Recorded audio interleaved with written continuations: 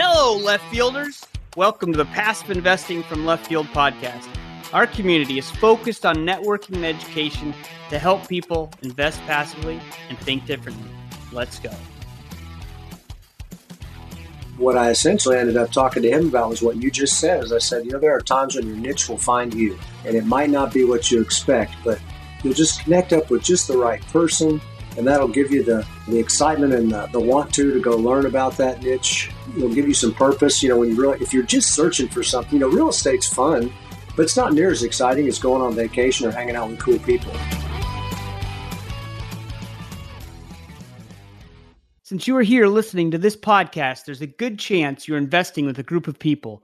Whether you're investing with family or friends or like-minded people in the left field investors community, group investing is a strategy that can get you into more deals, help you diversify, and go beyond what you can achieve by yourself. Before TribeVest came along, it was difficult to overcome all the hurdles associated with group investing. It was basically a strategy reserved for the wealthy. Not anymore. Now, TribeVest helps your group with everything from incorporation, collaboration, banking, and equity management tools all in a single place, so you can focus on building wealth with the people you know, like, and trust. I'm using TribeVest for all 5, now 6 of my investor tribes. It's a game changer. Check them out at tribevest.com. You are listening to the Passive Investing from Left Field podcast, powered by TribeVest.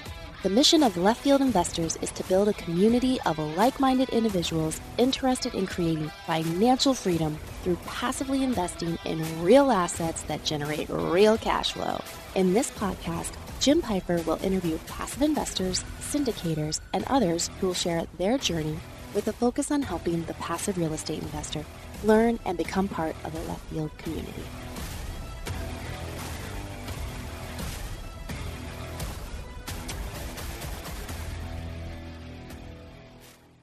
This is Dan Hanford from PassiveInvesting.com, and you're listening to Passive Investing from Left Field podcast.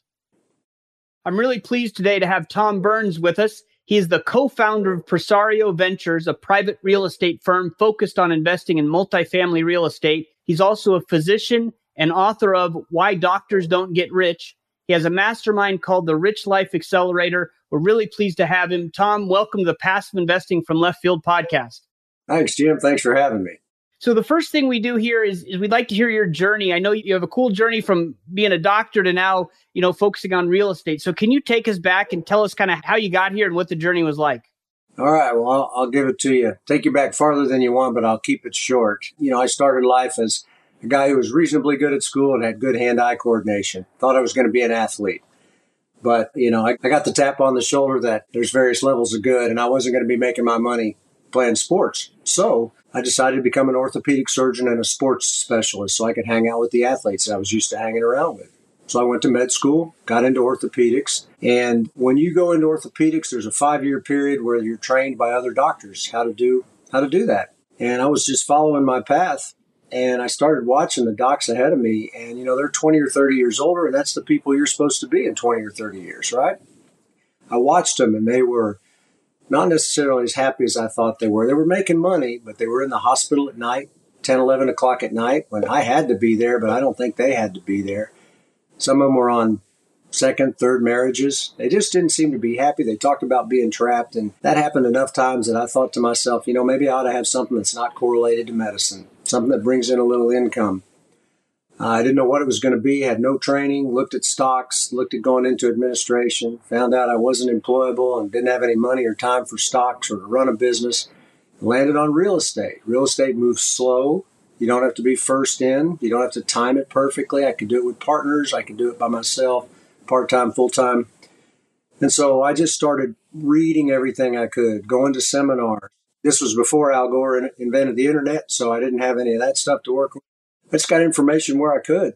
And eventually I got back to my hometown of Austin, Texas, and thought that I'd continue with this real estate thing. And once the timing was right, I just bought something.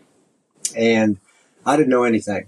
I just didn't know anything. I kind of worked the numbers on a napkin. The manager of the property helped me find an appraiser, and inspectors and things like that. I didn't know how to get loans. I called some bankers I knew. So it was all just a fumble. And it took quite a while, but got it done. And when it was all finished, based on all the numbers, I was collecting $100 or $200 a month without having to see patients, without having to do surgery. And that became an addiction. And I really enjoyed that. I thought, wow, if I could do this with one, maybe I could do it with two. So the second one was a little bit easier. Third one was much easier. Got so good at that particular market that, at one point I bought one sight unseen because I knew I was going to make money on it. Got pretty good at that, bought a few things. About along that time, I read a book by Kiyosaki that's called Rich Dad, Poor Dad. And he had that diagram, income statement and balance sheet, right? And on the bottom, on the left side, was the asset box. And the asset box put money up in the income section. And I saw that graphically, and I knew that that's what I was looking for, was passive income. And I decided I was going to my business plan was to put anything I could in that box. I didn't care if it was real estate or anything else. That's what I did. I put in as much as I could, reached a point where I felt like I was hitting the ceiling, and had a friend who was a developer. And I said, look, I like what you do. Will you teach me? He looked at me and he said, you're a rich doctor. You don't need to know this stuff. I said, well, I'd like to know anyway. I worked for him for about 18 months for free. That morphed into a rather large project that we still own today.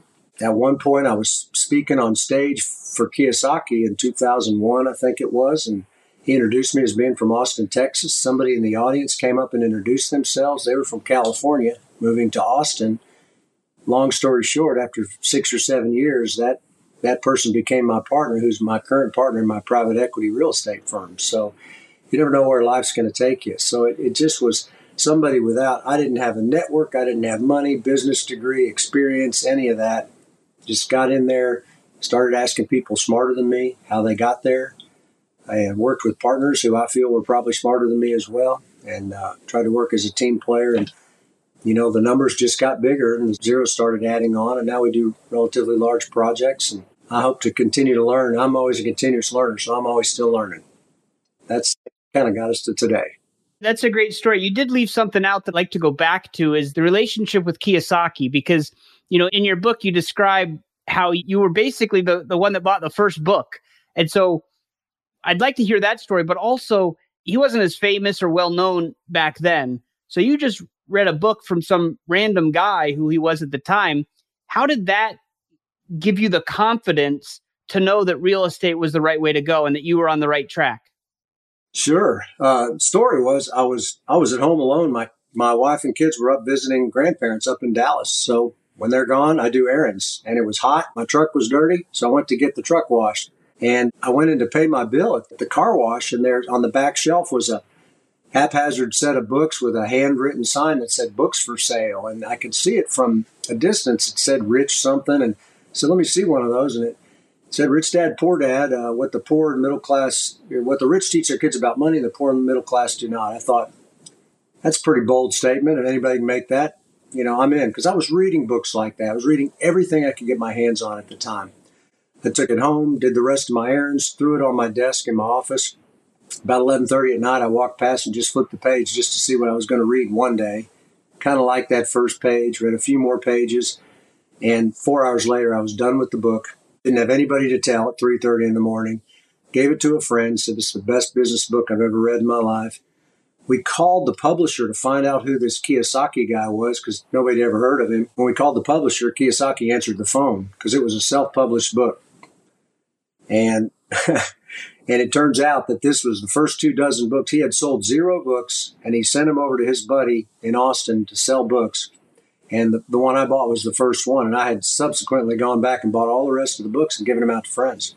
So we went to visit Robert. He taught us how to play cash flow. He gave me some more books, which I handed out to folks. And we just became friends then, and kind of introduced him to some other networks. And over time, he was speaking to large groups. Oprah caught wind of it. And he says as soon as he went on Oprah, he went from nobody to famous. And that was, I think, about 44 million books ago. Yeah, that's amazing, that story, because, as you know, he's so well known now, and you kind of knew him at the beginning. But what about that? And so many people have that book as their entry point, right, to real estate. So why is that? And what was so powerful about that book to you, that you were handing it out to friends and you bought out the store, and you, not only that, you called the publisher? I mean, it must have had a huge impact on you. I'd never seen a book like it was. I mean, it's basically a mindset book. He's not teaching you how to flip houses or buy apartments or buy a self-storage or, start a business. It was how to think about money and how to think about how it will affect your life. Money is, of course, not the only thing in life, but it's the currency that buys your freedom. And I think all of us want to have control of our lives. And, with some money, you can buy back your time. And with that time, you can control your environment to some degree. So we all want that. And I think maybe that's what people get out of that is they realize they can, when you read something like that, you realize that with the right mindset and some action attached to that, you can create whatever future you like, or at least a better future than you have now. And so that's why it's still timeless. The principles are not dated, they're like physics. The principles don't change. So I think that's what I liked about it. It's how I modeled my book was pretty much try to be just about principles. And although real estate based, it still talked about passive income. And you asked about the confidence, so you could just see that, it doesn't take a huge deal or 100 deals to create some meaningful passive income that can affect your life. You don't have to replace your income. That's a great goal. But if you just replace part of it, that's like partial financial freedom and buy some of your time back. Yeah, that's great. So we're talking about financial freedom. What exactly, and I know everybody has a different definition, but what do you call financial freedom? Of course, the one definition is to be able to do what you want, when you want, where you want, with who you want. That's great. And actually, that's a really good definition. It kind of takes that anxiety out of someone's mind about, what's next, or can I afford this, or will I be able to afford that? Can I take that time off? People feel trapped when they have to put their time in to make the money so that they can survive. That's not a bad thing. It's the way a lot of life works, but it's a liberating feeling when you know that you don't necessarily have to worry about paying your bills. And that gives you the creativity to think about what's next. It gives you the ability to be comfortable about where you are. Maybe do nothing else. Maybe you go, like I said in the book, go learn how to play the guitar, go learn Chinese. That's great. But if you want to grow your business further, it gives you the latitude, the freedom, and the time to be able to sit back and do things with some patience. So it's a lack of anxiety, I think, to be financially free and very liberating. Yeah, absolutely. And you talk a lot about that in your book. And the question is, where do people go for this financial education, right? Because to be financially free, you also have to be financially educated. We don't get that in schools. We get marketed to by Wall Street. And so everyone thinks 401k and stock market's the way to go. But how do people get this education and understand, okay, here's how I get to that financial freedom? Because so many people are saving money, deferring their life so they can get to retirement. How do you get around that for the regular person, or even a doctor, like rich doctors like you talk about? Absolutely. There's a lot of people that make a lot of money that aren't very financially educated. And your education is your hedge against risk. It's not an investment that's risky. It's the amount of education you have that'll hedge that risk for you. I mean, you can get it anywhere. I got it before the internet. You talk to people find anybody. And that person can be 30 years younger than you are, but if they've been somewhere that you're not, ask them, how'd you get there? What do I do? There's books everywhere. You can assimilate a lot of things from books. Podcasts are awesome. Listen to the Passive Investing from Left Field podcast, right? That's what you're educating right now. So that's a start. You can get so far with education. The best way to get educated is with some action, because that's when you learn the most. You've got your mind and your skin in the game. So if you wanted to lay out a plan, read some books, listen to some podcasts, go to seminars and hang around people that are doing this. That's going to get you in touch with all the people that are where you want to be. And then if you want to hedge it more, either your first deal, do it small if you wish. Some will say, hey, why can't I go big first? And there's nothing wrong with that. It's just that if you go big, your losses can be big too. It just depends on your risk tolerance and your education level. But partner with somebody that's been there. Maybe you take a smaller piece, but you do a lot of work. The education you get is huge return on investment. And then over time, as you continue to do things, your education increases. Where do we learn? Unfortunately, where do we learn our best lessons, right? It's from our mistakes. So try to learn from somebody else's mistakes. And if you make them, try to make smaller mistakes.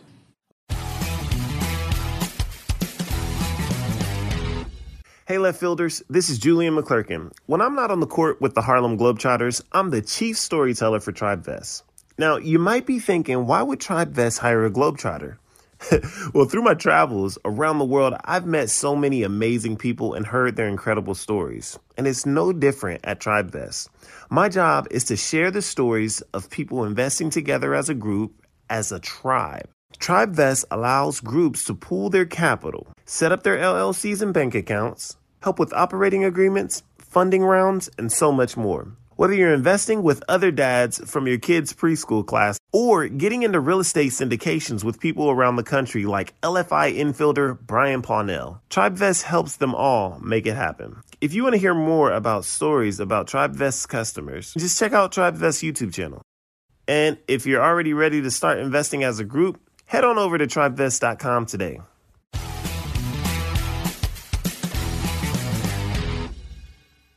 That is great advice. And, I keep circling back to the book because I read it and I was really compelled. It was just really a good read. And one of the things you talk about is knowing the rules of the game and to educate yourself. And in order to do that, you mentioned a couple of them here. You said, attend seminars, don't fear mistakes, learn to sell, and grow your network.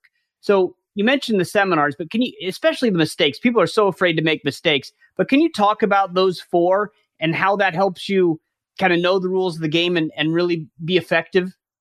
You bet. Because, the rules are, if you're talking some places like Wall Street, there's rules there too, and they're not necessarily in your favor. You want to know that, people are out there to make money. They would be happy for you to make money, but if there's a choice of you or them making money, they're going to want to be the ones to make it. So you need to know, you need to watch yourself. Seminars, I love books and podcasts. I like seminars because of the energy. There's just a difference between Zoom calls or books and podcasts versus the energy you get from being with somebody. You can feel what kind of person they are. You can get a feel for their character. He's not always right, but you get to know people better, and so many small side discussions. I believe in seminars. You learn a lot from the stage, but you learn the most from the people you end up talking to. That's where most of my ideas have come from, most of my relationships. And it's there that you'll find a deal to invest in. You'll find investors for your deal. You'll find ideas of other things that you might invest in or explore and get educated about. You'll find out what you don't know, because there's a lot. We don't know what we don't know. You and I both. There's a lot that you and I don't know we don't know. And so getting exposed broadens your scope and gives you a chance to know what other options are out there. And the more options you have, the more chance you have to create the freedom that you really desire. Mistakes, don't forget, I grew up as a doctor, right? We're not allowed to make 5 incisions and see which one works. We're supposed to, so we've really kind of got to know where it is. And so transparently, I'll tell you, I had to beat that out of me because we don't like mistakes. And so it was a journey for me. And I'm always obviously still working on it, but got to not be afraid of them. There's a book, I'm blanking on the author, but The Obstacle is the Way is the title of the book. And it basically says it's not only are obstacles okay, you almost need to search for speed bumps, roadblocks, obstacles, because that's where you're going to learn your most. And that's where you're going to define your character. So I truly have learned the most from my mistakes. Some of them have been big and some have been small. I try to learn from others' mistakes, but somehow they don't hit home as much as when it stings, when it happens to you. So don't be afraid. You're going to make them. Life is full of mistakes. You got up to walk, you fell down. You got up to walk, you fell down again. Eventually you started to walk. Same thing with a bike. Same thing with investing in real estate. So don't feel like you have to be perfect. That mindset will make it a lot easier to keep moving forward. And what was the fourth thing? I forgot the fourth. Learn to sell and grow your network.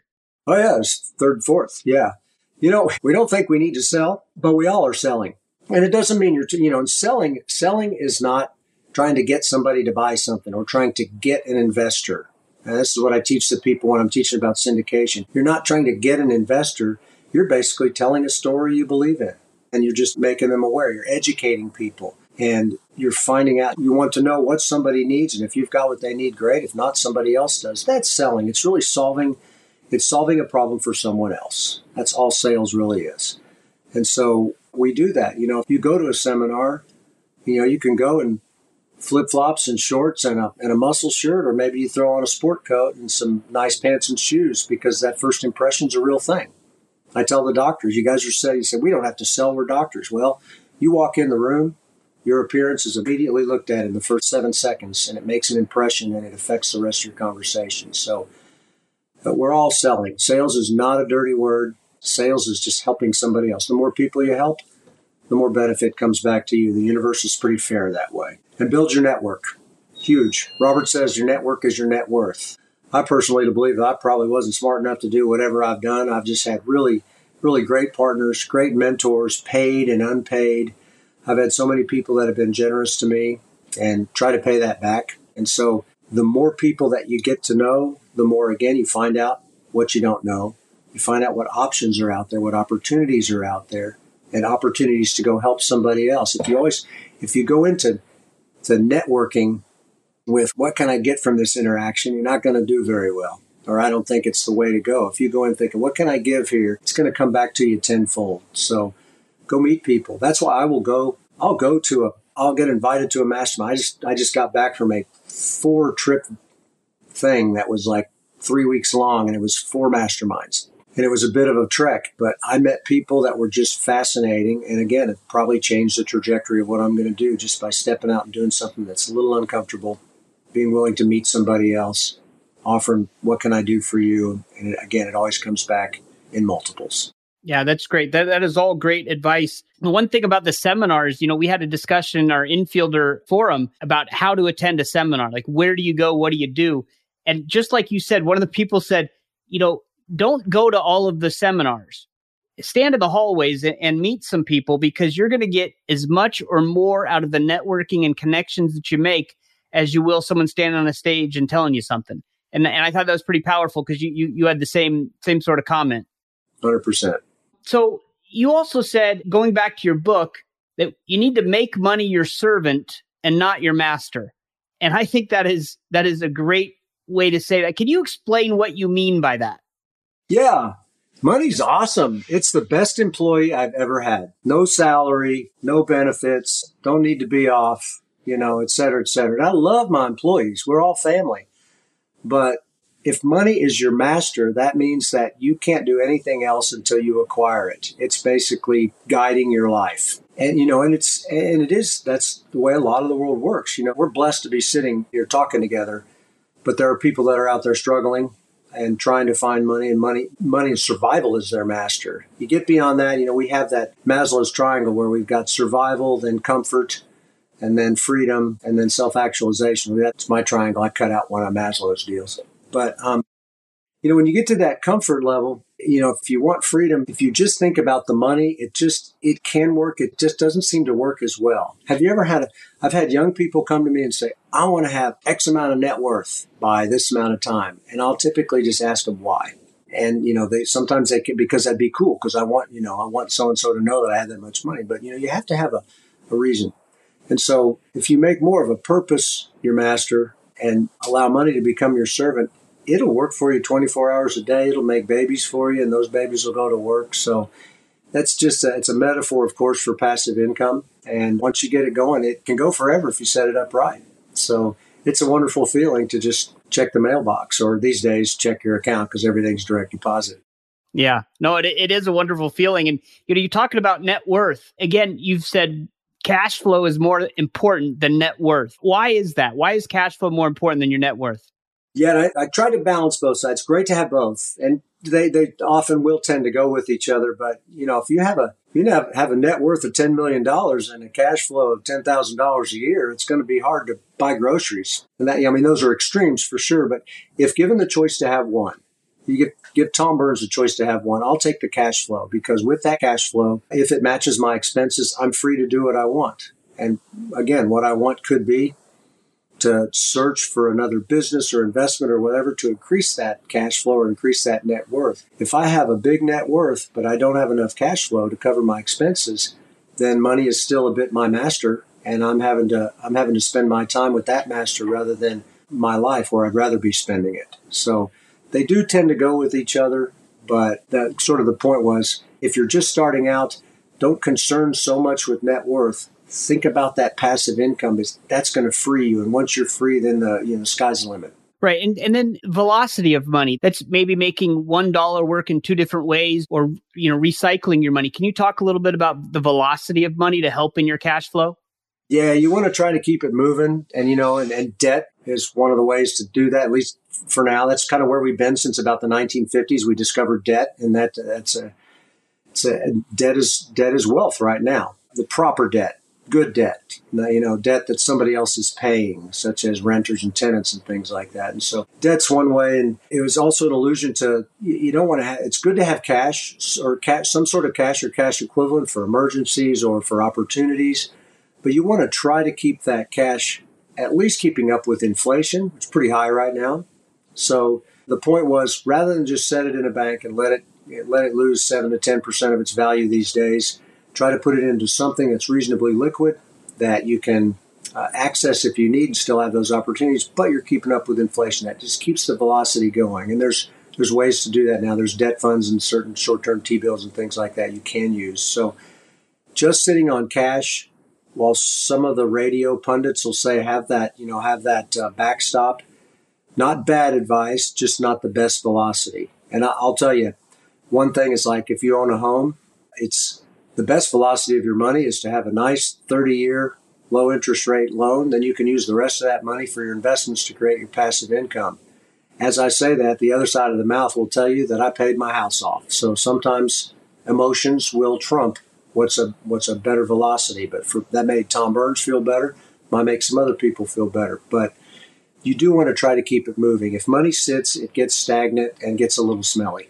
And I think that is super important. What you said right there is sometimes you make financial decisions that are not the smartest financial decision, but it helps you sleep at night. And for somebody, it might be paying off your house. For other people, it could be something completely different where, yeah, it's better if you don't pay off your house because then you can use that money and invest it somewhere and make more money. But if paying off your house makes you comfortable and lets you sleep at night, then that's okay. And that's why everybody's financial situation has to be different and you have to do what's comfortable for you. So I really like the way you said that. So I wanted to talk about you in 2008, you had some challenges, right? I mean, everybody did. What did that teach you and how do you apply that today when it seems like for a few years, everything has been at prices that we thought it can't keep going up, right? We're done. The bubble, the all asset bubble or whatever you want to call it, assets are expensive. But if you keep your money on the sidelines in the last 5 years, you would have missed out. So does 2008 help you figure out what to do in 2022? It helped me, but it didn't give me the answers, I could tell you. So the story in 2008, just, I could see something coming. I actually still had some stocks back then, and that was my only good stock move in my entire career was I pulled my money out before the stock market went down. So I gloated the whole time, right? Went down to 6,700. I gloated as it went up to 33,000, never put money back in. But I looked at my holdings and I could tell what was probably going to go flat, but I was certain that one thing was going to be okay.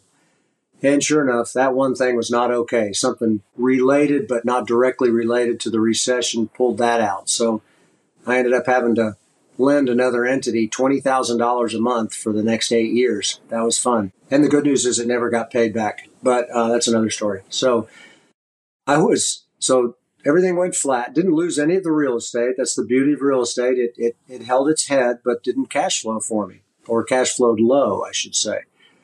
And I had some business dealings where we had temporary debt out there, high debt, hard money debt, and they were 3 or 4 month projects. And those 3 or 4 month projects went to long term. And there I was looking at 18% interest payments on those. And so I had to go to a successive number of banks and get a bunch of lines of credit at about 4 or 5% probably at the time. Took out arbitrage, took out the 18%. And it took me several years to pay off all those lines of credit. So in essence, the result was I missed the first couple of years of the real estate sale after the recession. It's just the way it goes. But all those investors I paid off, by the way, I paid them off full their principal with interest, but they're all still investors now. They're long-term investors, so there's always benefit there. So as I look back at that, I'm looking at what's coming. People ask me, when do you think the recession's going to happen? And I tell them confidently 2017, because that's when I thought things were going to happen. So it shows that I don't have a very good crystal ball. But my question to myself is I thought I had everything pretty much figured out. than the last one, still missed something. And my question to myself now is, what am I going to miss this time? Trying to get up to 30,000 feet and look, because, there's a quote from somebody that says things that have never happened before happen all the time.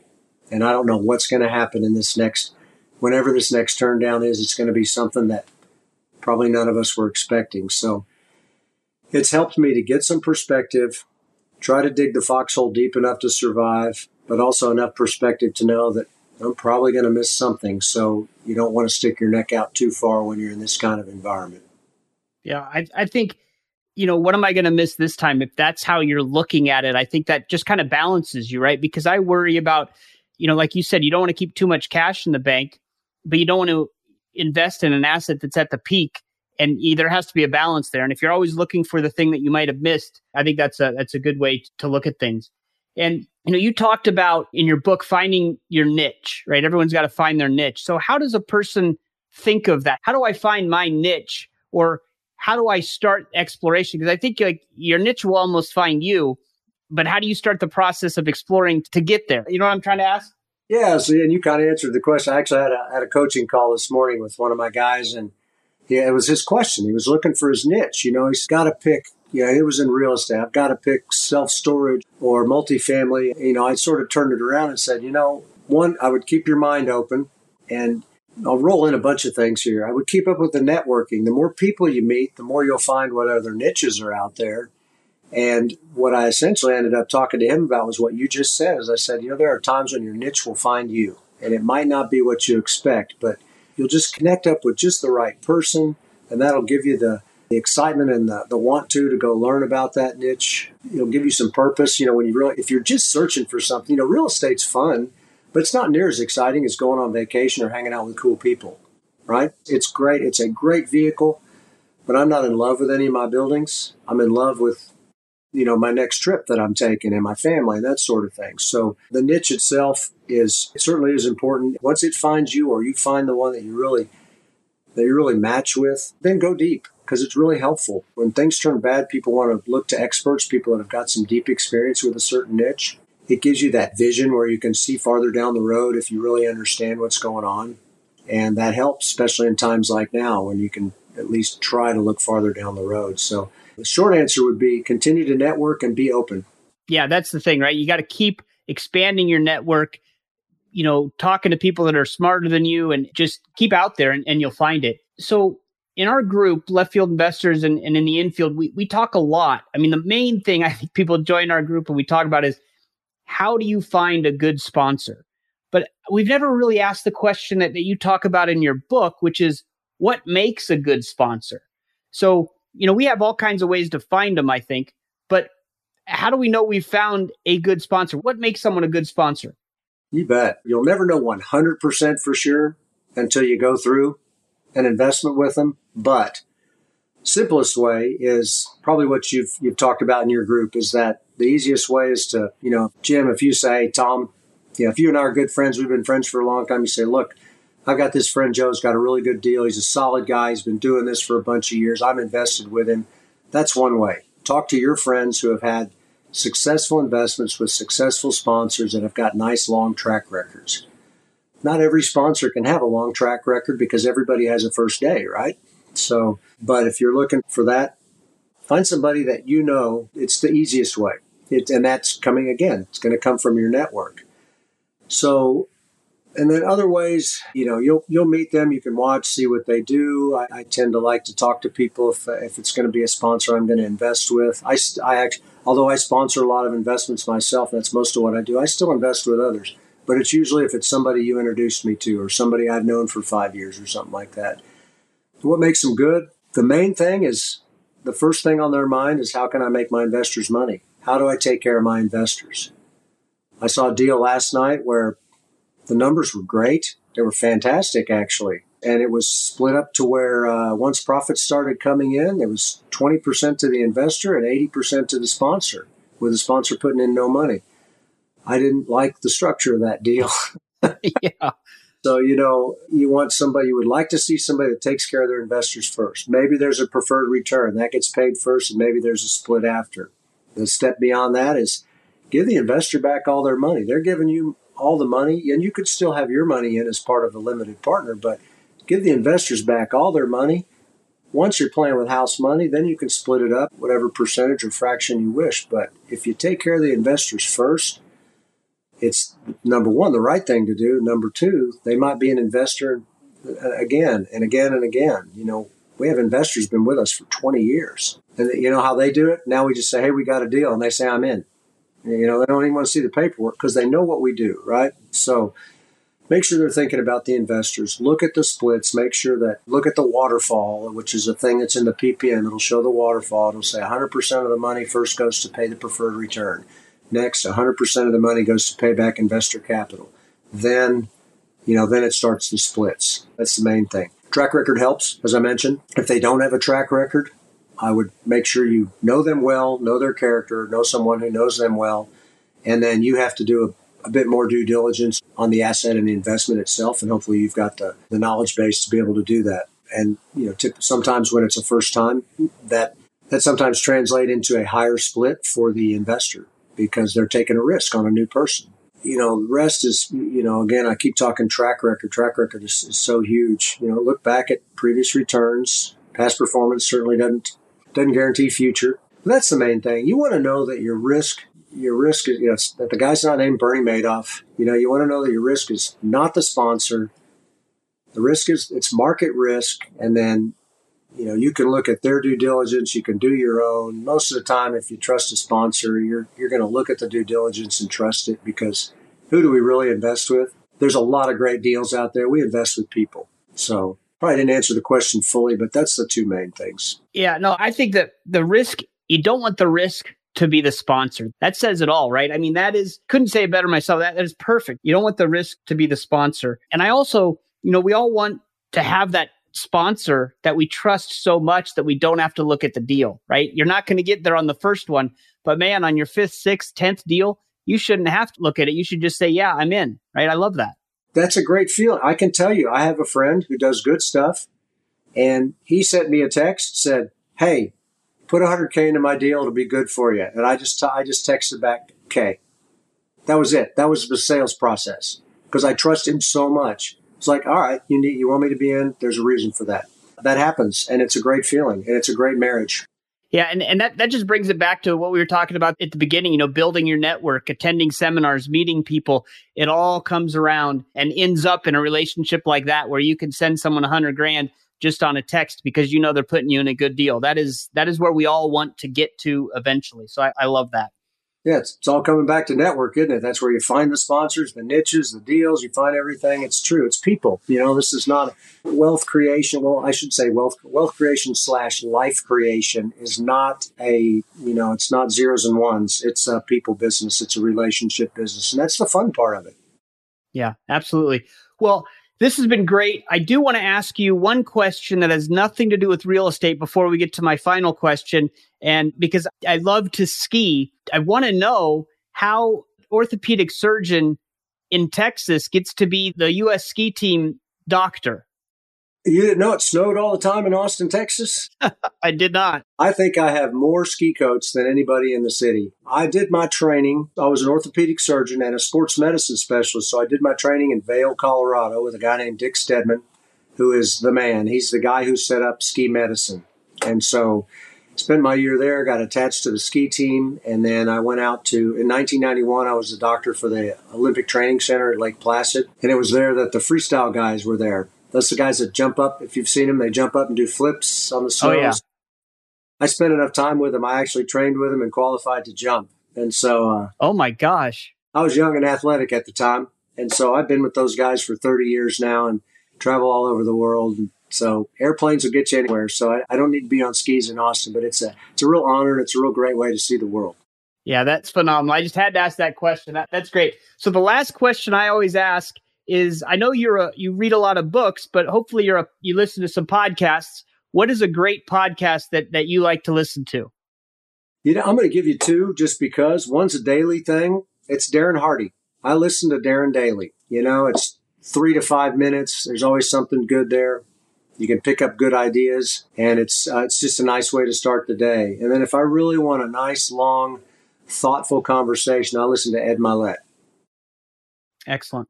And if listeners want to get in touch with you or learn more about Rich Life and all the things you do, what's the best way they can do that? Yeah, you bet. They can email me. Tom, this is going to sound a little crazy. You can email me at tom@richdoctor.com. We haven't switched things over yet. If they want to head to and want some stuff that might help them, you can go to rich.life/toolkit. And there's some stuff that's all free. It's just things that have helped me over the last 30 years. And that'll connect you with me as well. That's great. We'll put that in the show notes. And I can't recommend your book enough, Why Doctors Don't Get Rich. And all you need to do is whatever your profession is, substitute that in for doctors and everything will apply. It was a fantastic read. I really appreciate you being on the show and, hope we can connect again soon.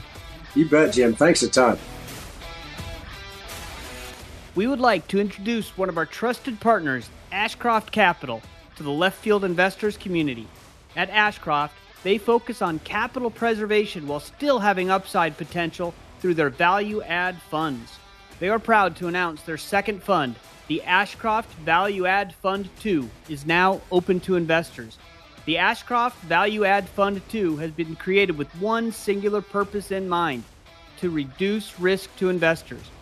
The Ashcroft Value Add Fund 2 will continue to use the same conservative business plan Ashcroft was founded with, acquiring quality multifamily assets and offering value-add opportunity in strong performing markets throughout the country. To learn more about Ashcroft Capital's investment criteria or about the markets and properties they are targeting, please download their latest AVAF2 Frequently Asked Questions Guide at ashcroftcapital.com/leftfield. That's ashcroftcapital.com/leftfield. I really, really enjoyed that episode, and I really enjoyed his book. I thought it was a great read. You don't have to be a doctor to get the lessons out of it, and that's why I kept referencing that book, because I got so many great nuggets out of it. And then talking to Tom, man, I got a ton of one-liners that just really had an impact on me. Money is the currency that buys freedom. That's true. Money isn't everything, but if you can build wealth, you can give yourself freedom, and then you can live the life you want to live. So I really thought that was powerful. Money is the currency that buys freedom. Education is a hedge against risk. Absolutely. It doesn't have to be a college education, a master's degree, or a medical degree. It can be going to a networking event and learning something. It's a hedge against risk. The more you know, the more secure you're going to be in your investments or in your life generally. Mistakes, right? We all make them. Mistakes are okay.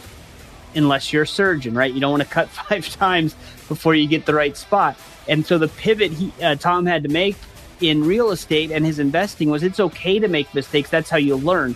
Obviously, as a surgeon, you don't want to make those mistakes. But when you're doing investing, mistakes, that the best lessons I've had are from the losses that I've had. The money lost is a lesson learned. So I really liked how he said that. And, talking about selling. Everyone has to sell, but you don't have to act like a salesman or a saleswoman. Solve a problem for somebody. That's selling. Sell them that. You're going to solve a problem. Then everything changes when you approach it like that. You're not selling them something. You're solving a problem for them. Money is the best employee he's ever had. You don't have to pay benefits to money. And what he's talking about is having your money work for you. Right? While you're sleeping, the money's coming in. Mailbox money, which, as he said, doesn't come in the mailbox anymore. But making your money work for you, and money will be the best employee you've ever had. That's fantastic. And talking about 2022 compared to 2008, and he's thinking about, what am I going to miss this time? What am I not looking at? And that opens your mind and allows you to explore other things, right? Because asset prices have been going up, up, up. We all know at some point it's going to stop. Does that mean it's going to crash, or it's just going to stop going up so fast, or it's just going to plateau? We don't know. But if you're looking for things that you're missing, you might actually find them and be able to prepare and be ready for whatever happens. And that is great advice. And finally, risk, or the sponsor should not be the risk, right? So when you're looking for a sponsor to invest in, or you're looking at a deal, part of the risk that you're analyzing should not be the sponsor. That should be no risk. You should vet the sponsor, use your network, use your community. We are always talking about the power of community and how that can help you vet, screen, and analyze sponsors. So when you're looking at a deal, make sure that none of the risk lies on the sponsor, meaning you have covered that and you're comfortable with them as much as you can be. So again, I really had a great time talking with Tom. I think he's just got a bunch of pearls of wisdom, and he's been through it, and he is willing to share and teach and help us all. And so I appreciate him being on the podcast. I'm hoping he's going to start his own podcast. That would be great to listen to him on a regular basis. So we'll keep track of him. And that is all for this time. We'll see you next time in the left field.